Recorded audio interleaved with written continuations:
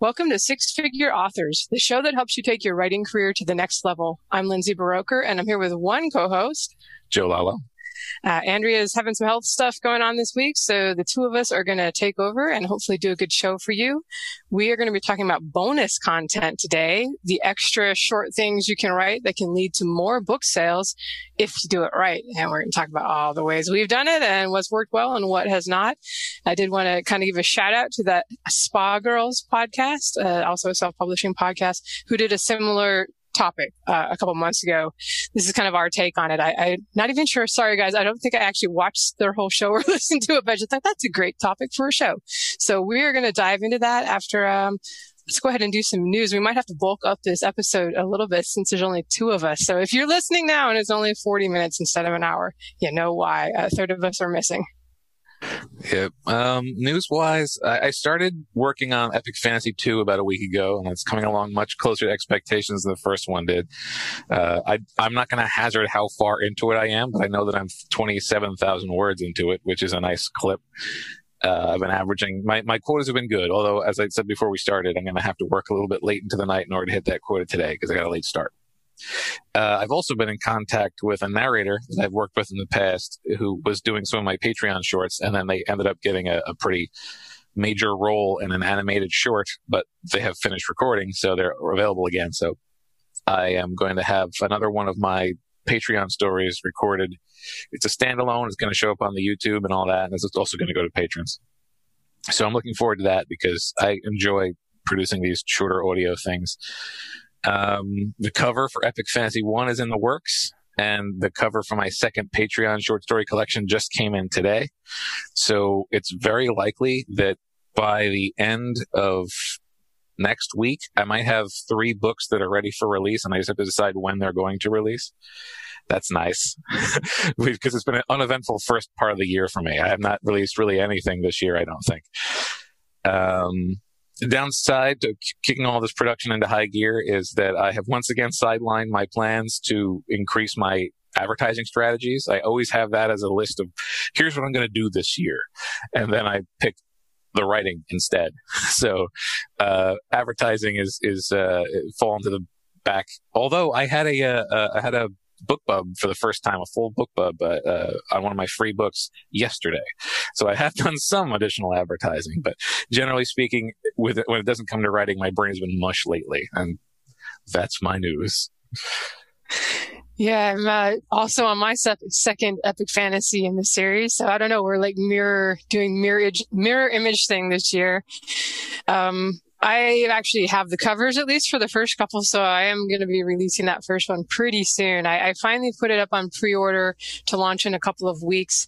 I was going to wait until the audiobook was ready and try to have audiobook, paperback, and ebook all at the same time, but the narrator's working on it, and she's great, but it's still probably going to be until June before it gets, how it is. Got to proof it after it's done, make any changes, then submit the files, and who knows when those will go live. So I think I'm just going to go ahead and go for it because I haven't had a release for a couple of months. That was wrapping up my old series. With pricing on this one, I usually launch a new book one and a new series at 99 cents, at least for the beginning, kind of with the thought of getting as many people into the series as I can at a very inexpensive price point so that there's no hesitation from them really. But I'm going to go $2.99 with this one since I won't have book 2 ready probably till July or maybe the end of June. I'm working on it now. I'm at about 135,000 words into book 2. My target was 140,000 words, and it's looking like it's going to be more like 175, 180. So I'm just sitting here thinking, man, I got to make my editing date. I've been doing a bunch of 10, 12,000 word days. So even for me, that's a lot of words in a day, but I kind of enjoy it. I don't know. I'm weird. Those are my favorite days where I'm just writing today. I'm not doing admin. I'm not doing email. Although this particular day was not that. I had to edit something else. And I was also while I was doing that, started trying to book some promo sites for the new release, which is a little bit more of a challenge at $2.99 than 99 cents because a lot of the places that will do they want bargain books, right? So they say 99 cents. Some of them were accepting $2.99. So I'm like, yeah, $5.99 is the regular price, even though it hasn't been out yet. So it doesn't really have a regular price. I did apply and get accepted for a BookBub new release on this book, which I I don't know if it'll be worth it. I did one when they first started doing that in 2018. I did not make it back. It's about $460 in fantasy. And I think it was almost that much when they first launched it. And I was doing a book at 99 cents and it was really negligible sales from that. So I do want to see, have they improved things with their list? Is it better 3 years later? I'm not sure if it will be, but I was happy to get it because, like I said, I don't really have as much I can do with a $2.99 book launch as with a 99 center. So this one is going into Kindle Unlimited. So the book is about 150,000 words. So I think I talked about that before. That will actually be more for a read through than a $2.99 sale will be. So I'll be happy to get those KU bars on it. This is funny because I have been getting rejected left and right for BookBub for like the last year, but on the same day they accepted, I applied for a regular one on my Dragon Blood, an old series bundle, which is cool because that's really in the same ballpark as the new series. It'll come like a week later after they do the new release one. So this is, like I said, my first time they've given me anything but like an international deal in quite a while. So I don't know if the BookBub gods were shining on me today. So hopefully that will help give the new series the boost. That's kind of one thing you can do with a full price release. I'm doing another book coming in at my sci-fi world that I think it's going to be $3.99.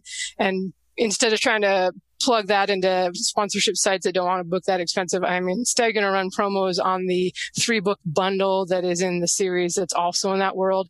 Because I did find in the past when I was lucky enough to get a BookBub near the release of a new series that was closely related, I actually got a surprisingly good boost. That was on a 99-cent new release rather than $2.99, which is less of an impulse buy. But we will see. That is the plan, doing what you can. And I've already kind of accepted that this is probably not going to be super profitable year just because I'm not going to be able to write as many books since I'm doing these longer beasts. But yeah, I think that is about it for my news. Do you have any final comments or thoughts on that, Joe, before we jump into our main topic? Just one weird thing that happened with my BookBub is, a week before they ask you to make sure that your price is the same, like that you have actually changed the price. And it's a free series starter. It's been free forever. It turns out it's not free on the Canadian Amazon, the Australian Amazon, or the Indian Amazon.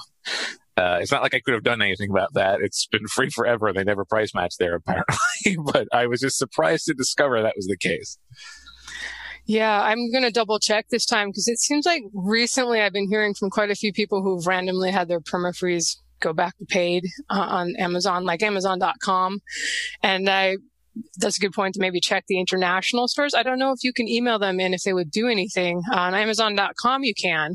And maybe they will, maybe they won't, is usually what they say. But it is tough because all the stores have kind of their different back ends sometimes. But you can ask for like categories in all the different stores from the main KDP dashboard. So who knows? It's definitely worth taking a look though, because these BookBub deals are not inexpensive. So you definitely want to try to double check and don't assume that your perma-free that's been free for 5 years is free on BookBub Day. All right. So our topic is how to use bonus material to sell more books. We're just going to start out here giving a list of kind of some of the types of bonus material that you can do. And these are all meant to be things that aren't as extensive to write as a novel, so they're less of a commitment. And so that's because I don't know what's up with authors, but sometimes we're like, oh, that's so much work to write a short story. I already wrote the book. Could I just use a couple chapters out of the book? It's like, no. Learn to enjoy the writing. Just to preface all this, I would say no doubt in my mind that doing free stuff, whether free book one, free short story, these kind of things, has I've gotten way more sales out of that over my career than all the money I've spent on Amazon ads and that kind of thing. So I have no doubt in my mind. So types of bonus material that you can do: short stories or novellas that tie into your main series or book. The point of these is like somebody reads them, they are intrigued by the characters or the world, and they want to go check out your series. You can also do prequel short stories or novellas, take place before your regular series. You can do second epilogues or other bonus scenes that are kind of an addition for somebody after they read the book, or even a collection of bonus scenes. You can do scenes that you've rewritten like that happened in the story, but from some other character's eyes, like the intriguing alternative POV character. This can be great if your whole story, book, or series is in first person, which normally you wouldn't be able to do that side character, but you kind of step outside of the framework you've set up for the novels, and you can do that. And people really enjoy seeing the story from somebody else's eyes. You can also do character sheets, kind of like RPG style. If you played Dungeons and Dragons back in the day with the stats and, maybe all their fantasy sci-fi people will know just what we mean, all the cool stuff they have or just their backgrounds. Obviously, for this would fit right into like lit RPG or something like that, but it could go beyond that. I think I've heard maybe Mark Dawson say that he did something like this with his thriller series. You can also do character interviews, things like you, the author, act as the journalist interviewing the character. The fans have had them enjoy that. You can do like if you have artwork or like high resolution maps or artwork, give them a bonus that they can download. Maybe they want a desktop background or just I just did my first map ever for the Epic Fantasy series, and it's so ridiculously small as the ebook is like I haven't figured out. I don't know. You guys have to let me know if there's a way to like turn it sideways so that they can turn their e-reader the long way, so it's at least a little bigger. I was like, this is silly. I went ahead and put a link, and I was like, if you want to see the whole thing, it's on my site. Another idea is a serialized story, not necessarily something epic in length, but maybe it's 10,000 words serialized over a few days, either on your newsletter or website. I just did the first behind the scenes video. And of course you could do it as a blog post if you're not into video, but that was kind of a fun thing where I answered questions about my Death Before Dragon series and I told like the characters what the actors I would have play them would be, things like that. The fans enjoy that sort of thing. Joe's going to take over and give a few more on this list. Some of these are variations of what we've had before, but specific ones that I like. One of them is what I call noodle incidents, which is a Calvin and Hobbes reference. But sometimes in your series, you'll have a story or an anecdote that somebody tells that actually doesn't happen in the story. It's just a part of their history that made them notorious. And if you write that incident as a side thing, number one, it will be a hit for people who were curious about that after reading. But number two, it gives you the opportunity to maybe reveal that person to be an unreliable narrator, which, you could have the event not go quite as well as they remembered it. So they tend to be pretty fun. Along the same lines of the character sheets, monster manuals and player guides. Like if you've come up with a really in-depth magic system, or if you come up with some creatures that you really particularly like or that your fans like, you can try to make those available to somebody who might want to run a campaign or something, just so that they can mess around in your world. I have in the past tried self-narrating some very short stuff, like audiobook wise, and mixed results, but it was something that the fans claim to want more of, so I guess I'll try that in the future. Also, I like a parallel story that you usually hear these called hero of another story, like having a scene that maybe doesn't feature a side story that doesn't really feature somebody who was main to your plot, but it turns out they had a very exciting thing that happened in parallel. And if you do this correctly, you can change the context of a scene that was in your book, or even, and I have at least once in the past used one of these to patch a plot hole, to explain how something appeared at a place that it should not have been. It turns out there was this whole other adventure going on in the background. They have to be able to stand alone, by the way. You could also throw in some scenes that were cut for length. Sometimes I end up I have taken out a full chapter in the past and decided that if I stick a couple of paragraphs at the beginning and the end, this would be interesting as a standalone. And I haven't done this yet, but I've experimented with actually building them, is putting together interactives, which is you just put something up on your site that people can sort of do a choose your own adventure on. It's actually surprisingly easy to do with modern tools. All right, so there's kind of a list of types of materials. Now we're going to talk about some of the ones, like specific things we've done and how well they worked, or maybe the ones that didn't work as well as far as actually like this helps sell books. So some things I've done that have worked pretty well are the prequel novellas, often with kind of an intriguing character who's not a point of view character in the main series. And this is going to be to get people who already have read the first book or maybe even more books in the series to get maybe onto your mailing list so that it's easier to sell them future books in the series. But I find that, sort of like the rewritten scenes, just people are super intrigued by that person who was not a POV in this story, assuming you made them interesting. The first thing, and I've talked about this a few times on here before, that I did that actually helped me start selling books beginning in my, my early career, was I had a short story in my Emperor's Edge universe that it was just an adventure with the two main heroes in the story, the law enforcer and the assassin. And in the short story, I didn't go into their backgrounds or how they became, to work together or anything like that. That's sort of the question mark that I left at the end of the story. If you want to see how these characters first met, please check out book 1 in The Emperor's Edge. And I believe I put a little snippet from the novel at the end. It was maybe a 7,000 word short story that I had originally written to submit to an anthology and then didn't get accepted. But I was like, well, I'm going to get a cover for this. I got a pretty good cover for it. And I actually didn't know how to make it free on Amazon at the time, so it didn't move the dial much there, but I knew that through Smashwords I could make it free in Barnes & Noble. This was 2011. And then all of a sudden I started selling books on Barnes & Noble. It's hey, it worked. So I still recommend that, especially if you only have one book out and you're not you don't want to make that book free, but you have sometimes you already have a short story. It shouldn't take that long to do a short, whatever, 8,000 word thing. And it can work surprisingly well if you kind of tease people hey, these here's the banter and characters you can expect in the series.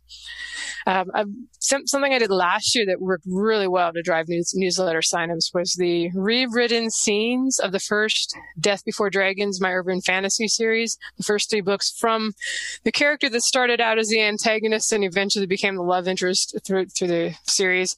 So I think readers were very curious to see his impression of Val, the heroine, the first person heroine, when they first met. So and kind of see him going from this is a horrible criminal that I should slay and destroy, and she's human or half elf, so she's awful, and him developing a respect for her as the series continues. So that was really popular and drove a lot of newsletter signups. I put it, the link in the back of, I think, book 3, because the scenes covered the first 3 books and they were very spoilery if they weren't that far in the series. But I kind of, one of the ways I know how popular these are is not just by watching newsletter signups, but also how many emails they get from people who can figure out it went into the spam filter or something. They're like, wait, I really need this bonus. I signed up for the newsletter. Where is it? Another thing that has worked pretty well, this worked actually really well for my sci-fi newsletter to get people to join, was an epilogue. It was kind of a novelette with the not quite a villain, semi-love interest for one of the characters. He never got a POV in the main series, 8 books. We never got into his head. He was definitely the character people were most intrigued by. And this was the most popular thing I've done to drive newsletter signups to my sci-fi series. It's up there with the scenes I just mentioned for the urban fantasy series. So these kind of things have worked for me better than just the prequel novella, which also those have worked pretty well too. Anything that lets you jump into that head of that intriguing character that people want to know more about. As for something that, it can be fun, it can be easy, but is it really driving any book sales? I don't think so. These are some character interviews I've done, and I put them up on my website, but they're the kind of thing where they're nowhere nearly as not as popular as complete short stories for me. And they're less relevant to new readers. One of the nice things about the prequel novellas and some of these, not so much the bonus scenes, but a complete short story can, you can make it so it works for a new reader or it's a special treat for an existing reader. And I will pass it to Joe to share some of his. In terms of additional epilogues, I've on more than one occasion I've done what I would call a "Where Are They Now" character epilogue. Usually, this is when I have a series that didn't go as long as maybe some of the readers wanted. I had a superhero series that. It wasn't a series; it was one book. So lots of people were like, "Oh, what do they do after that?" So write an epilogue. That's a treat for existing fans, but it was one of those things that pulled people back in for a set of new releases from me because they were like, "Oh, I forgot about this guy." Also, inspiration shorts. A lot of my series, particularly not the first 3, but things that have come out since my first 3 series, were inspired initially by a short story that was made part of the Patreon. And people tend to like those. Like I ended up bundling them up as separate things for people to get, usually as newsletter perks. A lot of these ended up as newsletter perks, but it was just gave people an opportunity to see like the original idea. And then, I usually put an intro where I challenge people to like see where I changed my mind and like compare and contrast this character and figure out what character that ended up being in the final series. It's kind of a fun thing. Plus, these always stand alone. So it works too for people who didn't end up reading that series. They can read the inspiration short and be like, oh, actually, I'm kind of interested to see how this would become a series. So it works well in both directions, that one. Early on, especially, I found that character interviews were a really great way to get people involved on social media. Like I would ask people to submit questions. And the way I write my character interviews is frequently I'll try to have them happen sort of between two of the characters in the series so that it could almost feel like it was just an extra scene from the book, like one of those just sitting around a campfire type scenes that are fun to throw in between characters. So again, those are more for people who are already fans of the series, but they tend to be enormously popular online, but as you say, not always translating directly into new sales. And I have done serials a number of times in a multitude of ways, and I never quite have the impact that I'd like. They usually end up doing better when I do a collected edition as a release. But some of these have actually turned out long enough and well enough that when I finished them up, they introduced characters into the main series that turned out to be very popular. I threw in a dog that people are upset didn't show up in the sequel that like chronologically comes after it because it just wasn't in the right part of the world. But like, so I ended up with an additional mascot. So these are things that have really worked out pretty well for me. And at the very least, I will often define something as a success if I enjoyed doing it. So a lot of these were like, that was a fun palate cleanser. I'm going to have to do that again in the future. Sometimes with the things like the character interviews that don't take long, it's a nice thing. A little bonus for your readers, and it gives you an excuse to email your list. And sometimes just seeing an email from you, they're like, oh yeah, hey, I forgot that author had a book out I meant to get. So every time I email my newsletter, it does tend to lead to sales. So that's always a plus. And you can use the affiliate links, tracking links to kind of follow along with that. Serials are kind of funny. I've only done it once. On my newsletter, I sent like a short story over 5 days, and it was a great way to find out that delivery systems and email providers are not really great about delivering all of your emails to people, because I got a lot of people that email about like, hey, I missed part 2 and part 4. Can you send me the whole thing? I checked my spam. It's not there. I'm like, where did it go? There were a lot like that. So another reason to perhaps email people more than once for something particularly important, like a new release. I like your idea for the character interviews of having the 2 characters in the story do it. I always do it, me as the journalist, and I always get really snarky answers because it's like, I'm making my characters' lives hell. Every novel, something horrible happens to them, and they're never like really friendly toward me. I don't know, but I also solicit questions from the readers, or usually through my Facebook group or my Facebook page, and they really enjoy it. The readers just get a kick out of that when I was like, oh, thank you for including my questions. That was really cool. All right, so things we recommend not using for your bonus material is I'm just going to say anything incomplete, especially your opening chapters. We'll talk about this afterward. Joe, you want to add a couple before we talk about it? I had mentioned earlier scenes that were cut for length are good to use. Scenes that were cut for quality are not good to use. Like, we often, like in movies, you'll see stuff that was left on the cutting room floor and it was an outtake or something like that. Those are great in movies because they're spontaneous and entertaining. If you cut something because you didn't feel like it was good enough, then you didn't feel like it was good enough, and it doesn't really belong as a. It's not going to convince people to buy your stuff if you show them the stuff that didn't work out the way you wanted it to. Also, these are sort of two sides of the same coin. Don't try to use something that requires context in order to build new audience. Like, you're not going to funnel new audience into your book with a story that requires you to have read the book. We talk about bonuses for current readers. Don't use one of those in a situation where you're trying to attract new people. Likewise, don't reward existing audience members with things that rehash a bunch of stuff they already know. you're gonna. This is sort of a division. You're gonna sort of have to plan, unless you're writing something that is very self-evident very quickly. If you're writing something to introduce new people to your series, you're going to have to introduce a lot of concepts so that they'll be aware of it. And if you give that to a bunch of existing audience members, they're going to just roll their eyes and skip through a third of it and not enjoy it as much as they could. So target things adequately and correctly with the structure of your bonus material. Right. I would say I see a lot of people, especially earlier on when maybe you only have one book, or you're working on the giant epic fantasy that wants to be 200,000 words. And you're like, can I just put out like the first 4 chapters as a teaser and get them into it? And you can absolutely put those up on your website or something like that. But I've seen people do like actually make ebooks and release their first third of the book, part 1 of their book or something, and then a cliffhanger ending, or they give that away as a free thing, trying to get people to then buy the book. But I think it's just that readers have had this happen too often. You can tell from the reviews, they're super jaded and bitter. They don't want to buy the book after that.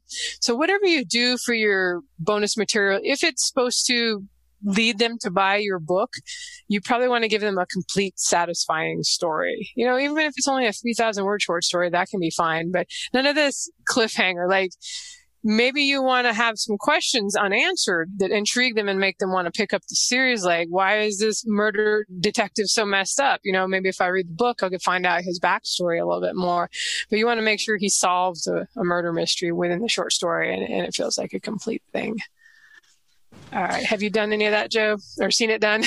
Yeah, I have done opening chapters before, never as like a store release or anything like that. I have given people sort of previews, and again, I guess in most of the situations I did that, it was rewarding current readers with a preview of the next book. So it was a little bit different in that case, especially since in one of those cases it was a book that had a cliffhanger at the end of the previous one. So it was sort of giving the head, it's not a cliffhanger. See, here's what happens next. But I have also pulled off successfully using an opening chapter as an incentive, because it wasn't originally written as an opening chapter. Again, I mentioned earlier the inspiration stories. Frequently, I will sort of structure something as just the premise.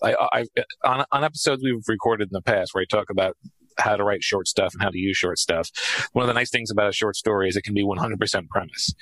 And so my readers sort of have been trained to expect that from me. And as a result, I can come up with something that is establishing a premise and then ends up being the first chapter of a longer thing.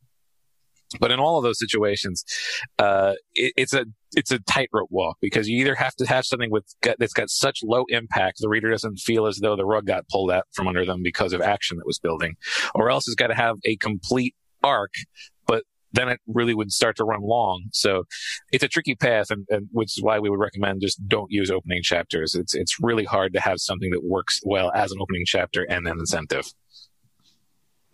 Right. And again, just to reiterate, we're not saying you can't do like preview chapters at the end of book 1 for the next book. That's fine. They know they've already got a complete book at that time. Same with stuff on your website. I put lots of, I used to do that all the time, actually, do like, especially with a new series, like excerpt. Here's the first 2 or 3 chapters of the series. You can check it out for free before deciding if you want to buy it. But just make it really clear, like preview, excerpt, that they're not getting like, surprise, cliffhanger, you have to read more. You thought you were getting a whole story, but you're not. All right. So let's talk about kind of how you can use these things. We've kind of figured out by now, some of these are designed to get people onto your mailing list after they've already read the first novel or more. And others are things that you're going to put out there in the world in the hopes that they read it and then will go on to buy your first novel. So depending on your goals, kind of depending on the story you're going to write, is it for a completely new reader, or is it a bonus to like lock in, take the book was okay, but if they read some more bonus material behind the scenes, they might become more of a super fan. So ways you can do this is that if you put like your short story or your bonus material as free on your website, this tends to be this is probably geared, more of a gift for your current readers. But if it is a standalone story that can attract anyone, it could possibly lure new readers in too. And I've had this happen before, because whenever I share something, if it's a cute story, people, this is where the social media kind of stuff can be helpful if you've built up, fan followers on Twitter and Facebook or whatever ones you're using. So it's easy for them with social media to share your link to your free short story on your book. And again, we talked about, it's also an excuse to email your newsletter existing fans, and while you're saying like, hey, here's this free short story from this series. And if you haven't read this series yet, book one is also on sale right now. Go check that out. Once you get more series, and more genres and stuff, just sending an email and kind of giving readers that hopped on from a different series a chance to try something new, that can be really useful to get basically your existing readers to buy more of your series and backlist. Also, what you can do is do an exclusive ebook that's free to subscribers. And this is going to be the kind of thing where you're going to put it on BookFunnel or something where they have to know the link, or, put in their email or whatever in order to get it. And it's probably going to be an ebook rather than just something on your website. And this is going to be probably more designed to get them to sign up to your newsletter. You putting the link probably to a landing page on your website and get folks to sign up. And then you just give it to your, also free, send it out to your current subscribers already whenever it releases. And you might, as I've learned, want to periodically share all of your free stuff once you kind of build up for different series, build up things to your newsletter, because you'll always get a whole bunch of downloads from people who, came in since you originally shared that free thing. Another thing you can do, and this is more designed to get new readers, is put an ebook free in the stores. I say ebook, we're talking the short story or the novella, the one, and this is one going to be it has to work as an entry point into your world, right? It has to be a full standalone story. It should be satisfying, as we mentioned, but it also should intrigue people, because you don't want to be so close, so complete, so close, like it only exists in this world, but really has nothing to do with the main series. That's not going to work as well as something that's like, all right, now you've met these characters and you want to know more about them. They happen to star in the series that I have written 8 books about. So, and again, with this kind of thing, maybe you put an excerpt to book 1 at the end of the short story. Just keep it short. People get bitter when, even if it's a free thing, if they get to like 47% and that's the end of the story and everything else is just excerpt for the book, they might be like, try to keep the excerpt to like 10% probably. So another thing you can do with the short stories is put them in an anthology. Maybe when you might have to submit to it, maybe you put together with other authors, but most of the time an anthology is going to give you a bio and sort of a chance to plug the series. Again, with an anthology, you want the short story to work as an entry point to new readers, but hopefully tie in closely enough to your series that you're not just, you want it to have double duty. Like, yeah, here's a short story. Maybe you even got paid for it because it's an anthology, but you want it to lead to people to like, oh, I'm going to go check out the 9-book series that is also related to that the stars these same characters. And then the other popular thing you can do with this stuff is sign up to do the cross promos with other authors. Maybe like 10 authors all kind of doing a promotion it should be not only in your genre, but probably in like really quite niche, tightly related to your stuff. So like not just romance, but Western, cowboy, holiday romance stories. And then that the people that sign up for that, they give their email address to get all the stories that fall into that niche. That's going to be their jam. So chances are good that they're going to read your story and then go on to buy your books just because they happen to love that super specific thing. So that, yeah.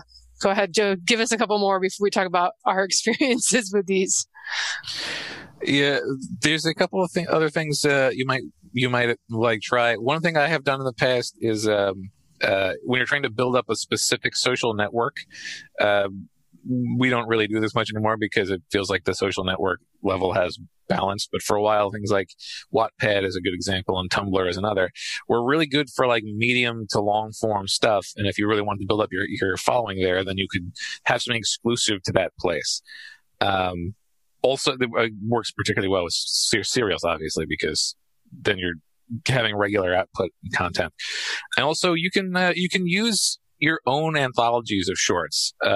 I have put together enough shorts related to my other series that I've just pulled them together into basically a novel-length collection of shorts, and then given that away often as a newsletter perk. Almost everything, and I'll talk about this later, but almost everything that I have done with giving away this stuff was newsletters. It's a really good way, as Lindsay said. Lots of people will join your newsletter, especially if you have multiple series. They'll join because of one of your series, and sometimes they either express no interest in the other series, or they just don't know about the other series. And if you give them like, okay, here's a 90,000 word collection of short stories that span all of my series, it's a way to introduce readers that have established themselves in other series to other stuff you have and entice them. So it's sort of a combo punch of all the previous methods. Right. I've had like my fantasy fans are like, yeah, sci-fi, not my thing, but I've put up a short story on my site and gotten them to try the series that way because they read the short story for free, and they're like, oh, you know what? Your sci-fi is kind of like your fantasy. I'm like, yes, it is. You should probably try the sci-fi too. Okay, so some of our experiences with this, I've kind of done everything I mentioned in my list, except I haven't really done the newsletter promos to get, the ones that are specifically designed to get an email address. I think I did it once and never emailed it to people because I was like, why would I do this? But the ones that are group promos with other authors where people sign up and they have to give a newsletter, they have to give their email address in order to get the collection of Western cowboy holiday romance stories. That's not something I've really done much of. And it's not to say at all that it can't work or that it doesn't, that it can't be great, especially when if you don't have really much of a readership yet and you're really early on. That can be a really helpful thing to do. Personally, I'm not a big fan of making strangers sign up to my mailing list to get something if they've never read my work before. If you are going to do that kind of thing, we've talked about before, it's a good idea to have two email lists, like the list of people who are kind of warm leads that were vaguely interested in the Western cowboy holiday romances, so they signed up to get that, versus people that have read one of your books and signed up for your newsletter to get bonuses more with the characters they love. Like those are more truer fans, at least at this point, that are more likely, they bought one of your books, they're probably going to buy more. So you might want to keep those newsletters separated if you do that. For anthologies, though, when I think 2016 is when I first decided to try sci-fi. I wrote my Fallen Empire series. Before that, I'd only published fantasy, so I was just really open to trying, like, what can I do to get people to try this new genre from me? And I think I did maybe 3 anthologies with that series. I just wrote short stories with the same characters that were in the main series. And, it was I thought that worked pretty well. They weren't really obscure anthologies. Like there were stuff that indie authors were doing and that I could get into. Like I had enough of a name from fantasy that people kind of wanted my stuff for that too.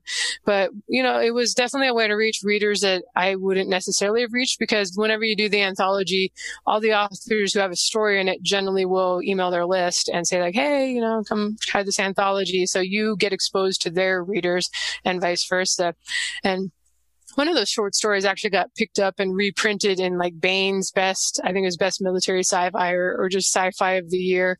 I think I got like $400 for that. So you never know where this stuff can lead. But my main goal was to attract new readers. But my main thing for that is I really just I'm trying not to cough. Joe, can you talk for a minute? Sure. I can say also that I have the anthology thing. I have joined into anthologies with prequel stuff that stood alone by itself, but also worked pretty well to combine with for new readers. And likewise, I've had an unusual amount of success with stories written for that purpose. The only thing I've ever written that was an award winner I was in a short story collection that won a Stabby Award. So yeah, involving trying to get people into your series through an anthology with other authors is impressively good if you can get together with enough other good authors. That's sort of the key thing, because a lot of anthologies don't really sell anything. So you kind of want the editor to be someone that's got a track record in that genre, or there's enough other authors with big mailing lists that are writing the similar stuff. So definitely vet any anthologies before you submit to them. And the other thing I was going to say is that specifically for attracting new readers, my favorite thing is just honestly to take the short story or the novella, make it free in all the stores, and you can even throw it out there anywhere, put it on Wattpad, put it on Scribd, whatever. The more places you can have it out there that they can stumble across, the better. And I like this more for getting exposure than like requiring people to give an email address in order to get a free short story. I love to do the signups for people who have already read something, but it's like they have to then you have to do all this marketing to let people know that, hey, I've got a short story that you can get by giving an email address to me, and then you can get the short story. It's complicated. Now you have to do all this marketing for this potential free short story that you're trying to give away. Whereas if you just put it on Amazon and Barnes & Noble and the big stores for free, and you have a good cover, I'll talk about that more in a minute, but you can potentially, I'm not going to say just making it free alone anymore is really going to necessarily get you thousands of downloads, but it's much easier to promote it. Just grab the books to read link or whatever and promote your short story. And you may actually get I don't know, every time I make something free on Amazon, it seems to get picked up, especially if it's the first time, some random bot or some of the sponsorship sites that you can buy sites will also just promote free stuff now and then. I don't know. Readers find free stuff. So I just feel like it's sort of like being on eBay versus, just doing a garage sale at your own house. There's just a lot more traffic out there potentially if you're out there. So I just, I like to do it with no requirements and just put it out there. And again, your fans too, once you get more of a fan base, they'll be happy to share stuff that goes up for free out there. Go ahead, Joe, if you have any more.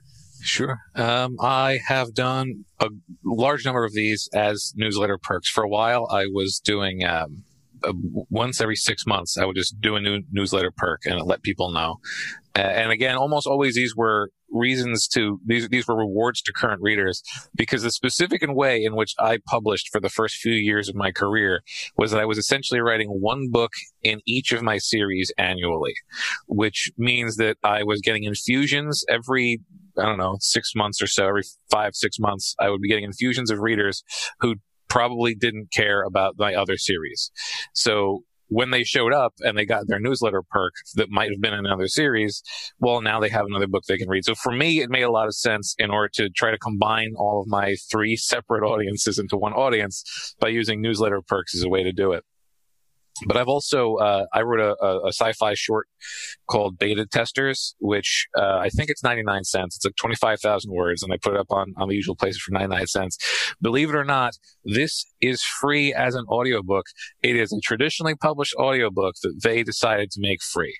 So these things work as audio too, but it's very hard to find somebody who's willing to do that. I'm happy to say that Books in Motion was willing to experiment with that for me. And also, I because I try to get, I try to make soup out of the bones and just find a way to make everything as useful to me as possible. A lot of this stuff served double duty, either starting off in my Patreon and then becoming an enticement later on once the patrons got early, or starting off elsewhere and then rolling into the Patreon in enhanced form. So sometimes, if you're really nervous about putting something out there that you're afraid you're not going to make any money on, depending on how you're running your career, you can potentially reuse these things in different contexts, as long as it doesn't feel like you're, double dipping. Right. I've definitely reused a lot of stuff too. So if you're thinking, man, I got to write a short story just to give it away for free, maybe you can think about it like I've done some of the prequel novellas for, to get people onto the newsletters for the newest series. But then sometimes when I go 2 years later, when I'm writing the next series, I'll go ahead and throw that thing up on Amazon and all the stores for 99 cents. And that way people can sign. It's still like I leave the links there so they can sign up from the newsletter if they want to, but it's now available in the stores, making a little bit of money. I would recommend that if you want people to sign up for your newsletter, if that's your main goal, for now, have it be exclusive. They can only get it if they sign up for the newsletter. If they have the option to buy it on Amazon for 99 cents, a lot of people are like, yeah, the heck with that. I don't want to be bothered with the newsletter, even if they secretly do, because they will adore your newsletter, of course.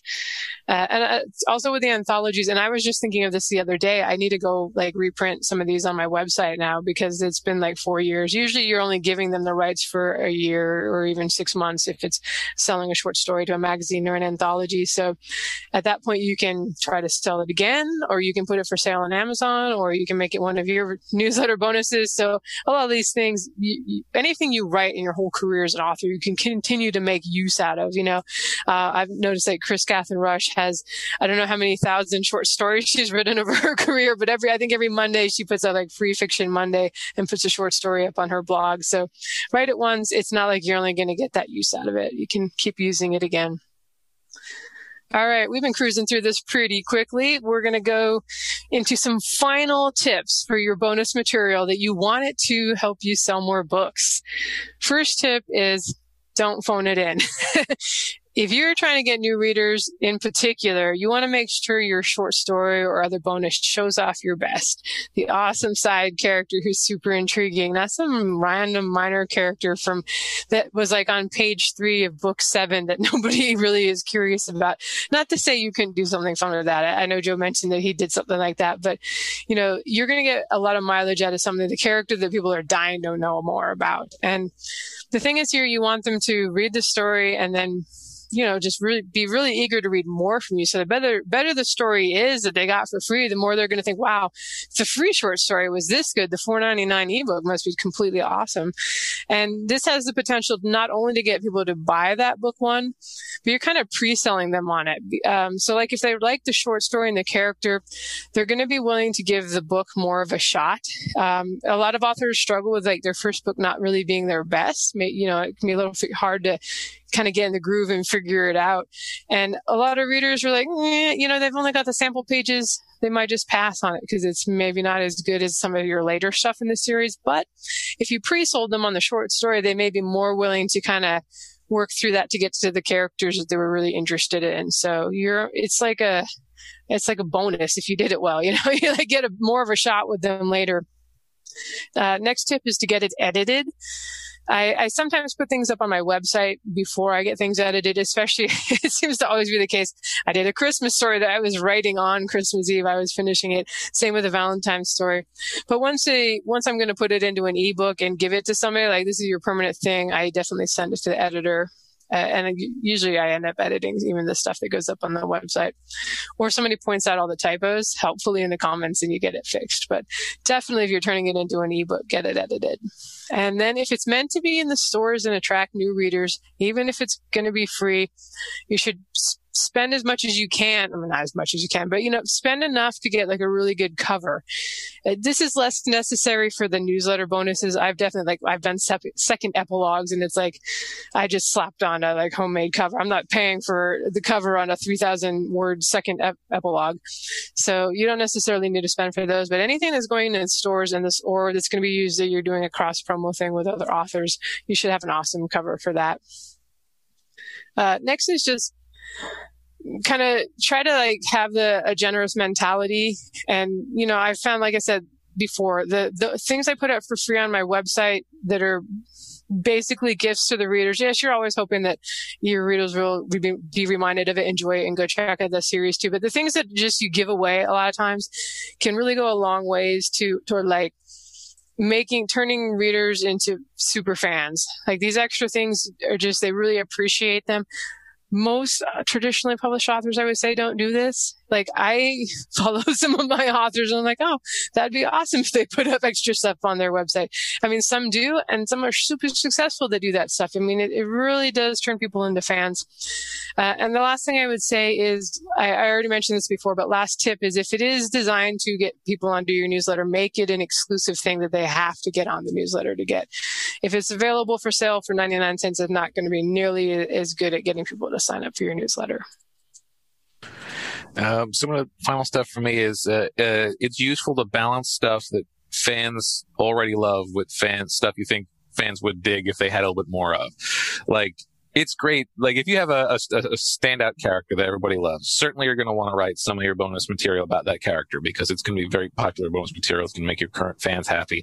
And if you set it up in a way that introduces that character well, then it can funnel new fans into your series.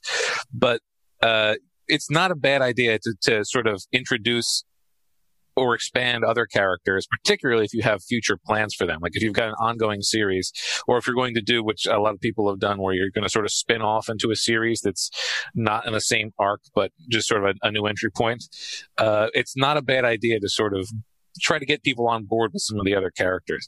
Similarly, you should probably do a balance when you're doing your bonus material stuff to attract new readers versus stuff to entertain current readers. Just generally speaking, you hopefully over the course of your career are going to perpetually have new people coming in and having old fans you're trying to keep on. So it's a good idea to remember that all of these people need to feel the love. I've written multiple spin-off stories about Squee, who's the mascot character in my sci-fi. But I've also taken a relatively ignored character from the Book of Deacon series and made him the star of his own serial. And that ended up introducing some not just interesting plot points to the series, but some interesting characters of the series, and really ended up making him sort of a dark horse favorite toward the second and third, toward the second to last and last book when I released them in that series. And also, you should probably try to avoid putting any really critical, crucial information in bonus material. I know a lot of people assume that everyone will read everything, and that is not the case. Not everyone will read everything, so you don't want people who are reading the series to have read the 0.5 that was a bonus piece. If it was, not being released in the same track, you certainly don't want something that is absolutely necessary to enjoy a sequel to be in a newsletter exclusive that even maybe people on your newsletter didn't notice. So bonus material should be bonus material. It should be on top of and in addition to what you're already releasing. If it is a key part, then it's not bonus and it's not playing the same role. So that's just something to keep in mind. Very true. And with my first two series, I made the same mistake. I mean, I don't really regret it, but I did the same thing twice where I did like between books 5 and 6. I just was like, I need to write a side novella with the different POV characters. And yet they were crucial enough to the story because they took place between 5 and 6. And you basically needed to read them to not know, to know what was going on in the next book. But because Amazon to this day and all the sites, as far as I know, they don't have a way for you to mark this is book 5.5 in this series. So it ends up getting left off on the sites that have series pages, and people will be confused. They'll be like, wait, where'd that dragon come from? That dragon wasn't here in book 5, and now there's a dragon in book 6. I'm confused. And I actually have written a couple of bonus stories. They were kind of epilogue stories to my Star Kingdom series. And now I'm thinking of doing a trilogy with the character that was in those stories. And I'm sitting there thinking like, okay, I think I'm going to have to include the 2 bonus stories in if in the back of the first book of the trilogy or something. So I'm like off to a great start because I put important stuff in the bonus stories. I didn't know at the time I was planning another trilogy, but these things happen. You follow your artistic muse. You find a way to make it work, I guess. I think that is at the end of our notes. Do we have any final stuff? I just have one more thing I thought of while we were doing this in terms of stuff not to do, just final tips, because it's something that I have done. And that is, if you have got a twist that is a really juicy, fun twist that's just central to the series, you don't put that twist in 2 books. Like, if you have a prequel that you're going to release to hope to funnel people in, you can't reveal the twist in the prequel and in book 1. This is something that I've almost done. I've come so perilously close to giving away the real hook of book 1 in the prequel that was given away for free to entice people to read book 1. So be mindful of the structure of your series and don't screw up your chemistry by violating it with the prequel.